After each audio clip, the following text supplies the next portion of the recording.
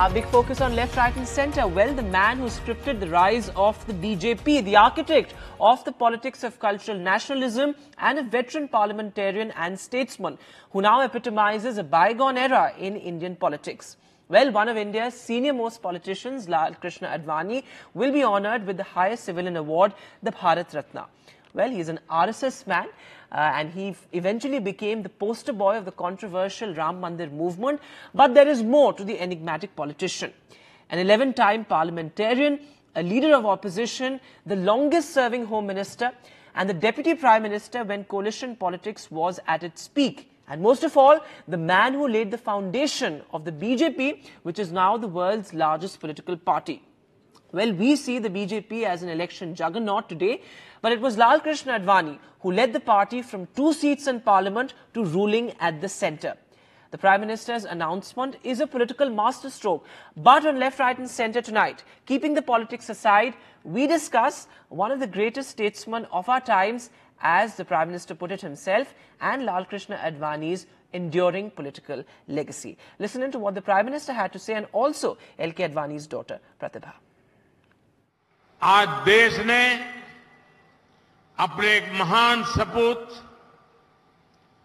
पूर्व उप प्रधानमंत्री LK आडवाणी जी को भारत रत्न देने का भी निर्णय लिया है। भारत के उप प्रधानमंत्री, गृह मंत्री एवं सूचना प्रसारण मंत्री के रूप में और दशकों तक एक निष्ठावान, जागरूक सांसद के रूप में आदरणीय आडवाणी जी ने देश की जो सेवा की है वो अप्रतिम है।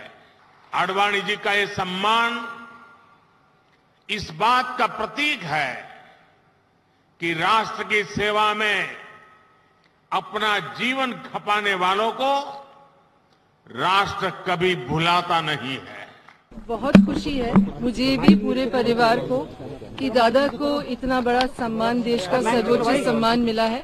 दादा बहुत खुश हैं। मैंने जब दादा को बताया, मुझे पता लगा और मैंने दादा को बताया, तो वो बहुत ही खुश थे और उन्होंने यही चीज बोली कि जीवन में उन्होंने अपना पूरा जीवन देश की सेवा में लगाया।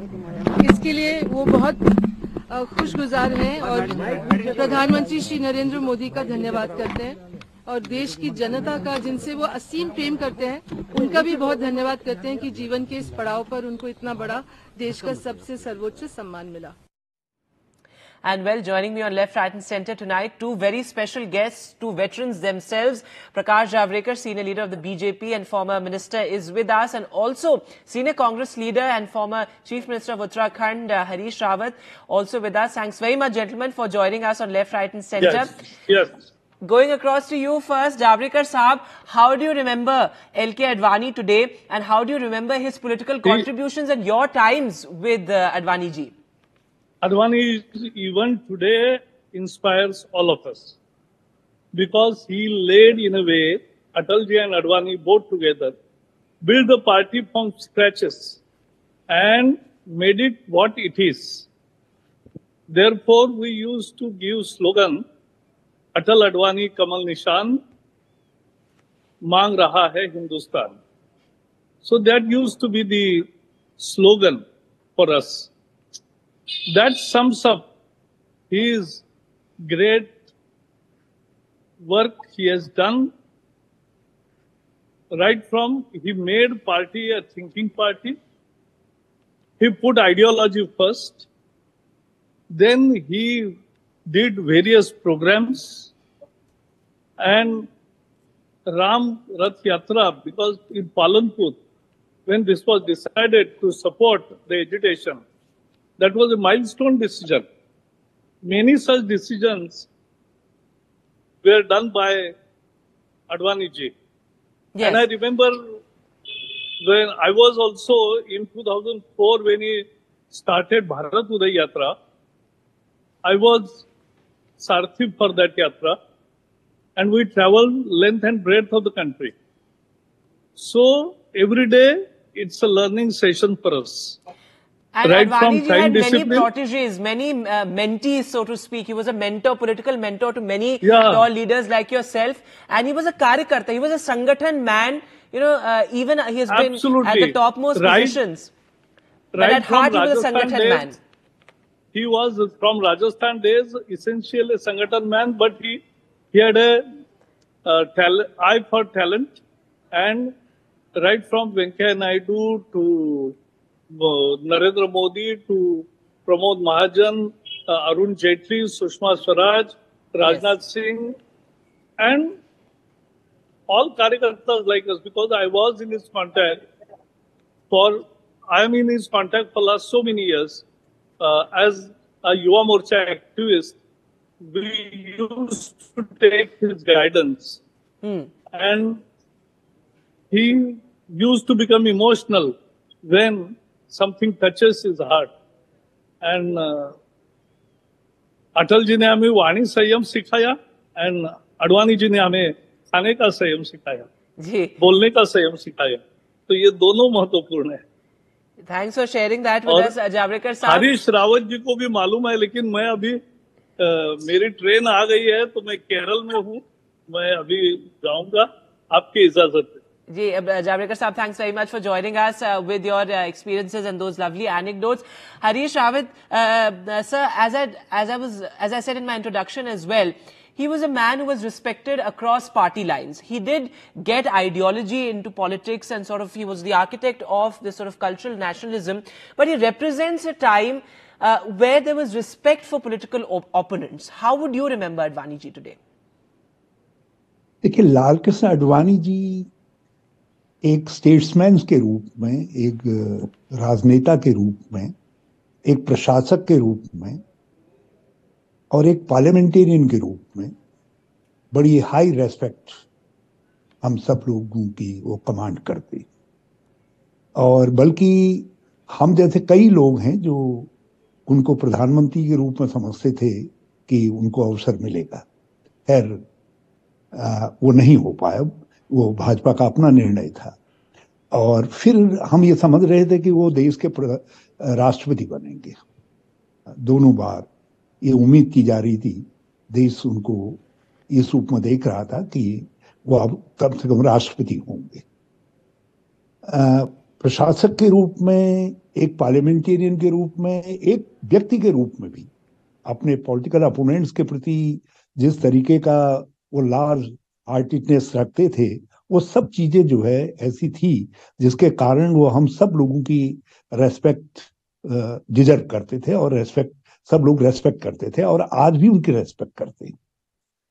रावत साहब, जैसे कि आपने कहा कि अक्रॉस पार्टी लाइंस उनकी इज्जत की जाती है अभी भी, और अक्रॉस पार्टी लाइंस ही commands that sort of respect.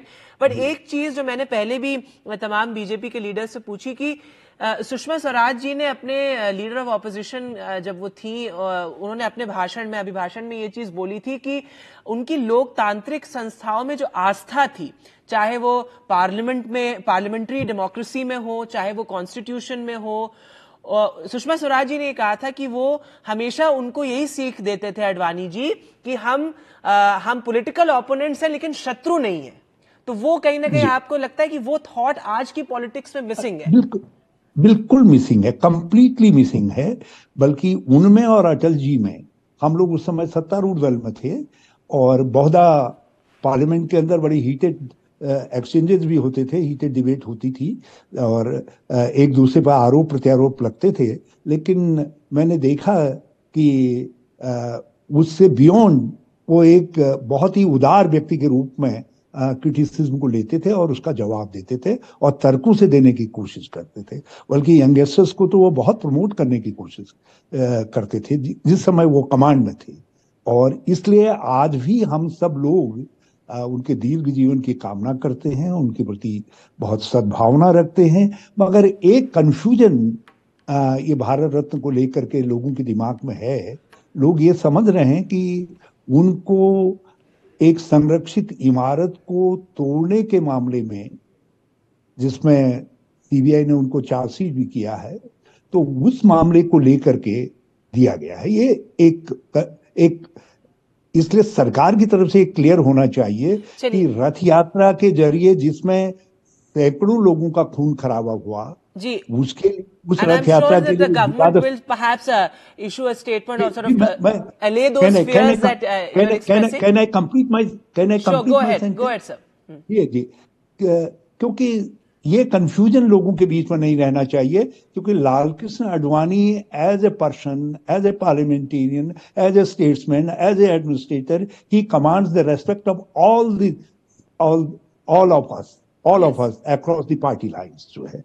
लेकिन जो रथ यात्रा थी उसको लेकर के वो विवादास्पद थी। जिस तरीके से भारतीय जनता पार्टी ने उनकी जिन्ना साहब की मजार पे जो उन्होंने फूल चढ़ाए वहां सजदा किया, उसको पसंद नहीं किया। उसी तरीके से देश के अंदर एक बड़ी संख्या है लोगों की अक्रॉस द पार्टी लाइन जो ये समझते हैं कि जो रथ यात्रा थी वो एक बहुत कंट्रोवर्शियल वो थी और उसमें से लोगों का खून खराबा हुआ, देश उससे कमजोर हुआ। दूसरी बात यह है कि एक संरक्षित इमारत को तोड़ने के उसमें तो वो एक विवादित, जैसा कि आपने सही कहा हरीश जी कि वो एक विवादित इशू है और उस पे I am sure government should allay those fears. और वो आज हम जिस तरीके से आडवाणी जी को याद करें वो as a statesman and a parliamentarian, और जैसा कि आपने कहा कि that is what he should be remembered for. That is how he should be remembered. लेकिन हरीश जी आप जाएं, आपको before I let you go, it needs a detailed clarification from the government side. Ji, but before I let you go, Harish ji, talk to us about what the opposition also, in a sense, stands to learn from Lal Krishna Advani, because he was a leader of opposition as well. He trained Sushma Swaraj as a leader of opposition. तो opposition आज इस sort of polarized environment में जहाँ आप देख रहे हैं कि opposition और government के बीच में total breakdown of communication है, ऐसे उसमें what does the opposition stand to learn from Advani जी? एक अपोजिशन पार्टी के व्यक्ति के तौर पर हमको ये सीखना चाहिए कि किस तरीके से जो है संगठन बनाया जाता है। उन्होंने संगठन बनाने का काम किया, किस तरीके से यंगस्टर्स को ग्रूम अप किया जाता है। ये दूसरे पार्टी लीडर्स को दूसरे स्पेक्ट्रम में हैं उनको ये सीखने की जरूरत है। और जो लोग पार्लियामेंटेरियन के रूप में अपने करियर को स्टार्ट करना चाहते हैं उनके पास तो जो है उनके लिए तो लाल कृष्ण आडवाणी एक बहुत बड़ी पुस्तक है जिनसे बहुत कुछ सीखा जा सकता है, जिसको सीखने की जरूरत है। एज एडमिनिस्ट्रेटर भी बहुत अच्छे परफेक्ट एडमिनिस्ट्रेटर थे जो है, तो एडमिनिस्ट्रेटर के रूप में भी उन्होंने अपनी छाप देश के अंदर छोड़ी है। तो बिल्कुल हरीश जी, thanks very much for joining us with your perspective there. Harish Rawat, senior leader of the Congress, talking about how well he was respected across party lines and what the opposition also stands to learn from Lal Krishna Advani. Of course, we remember him today and his political career as a great statesman, a great politician, somebody, an organization man, as I said right at the top, and of course also somebody who built the party from scratch.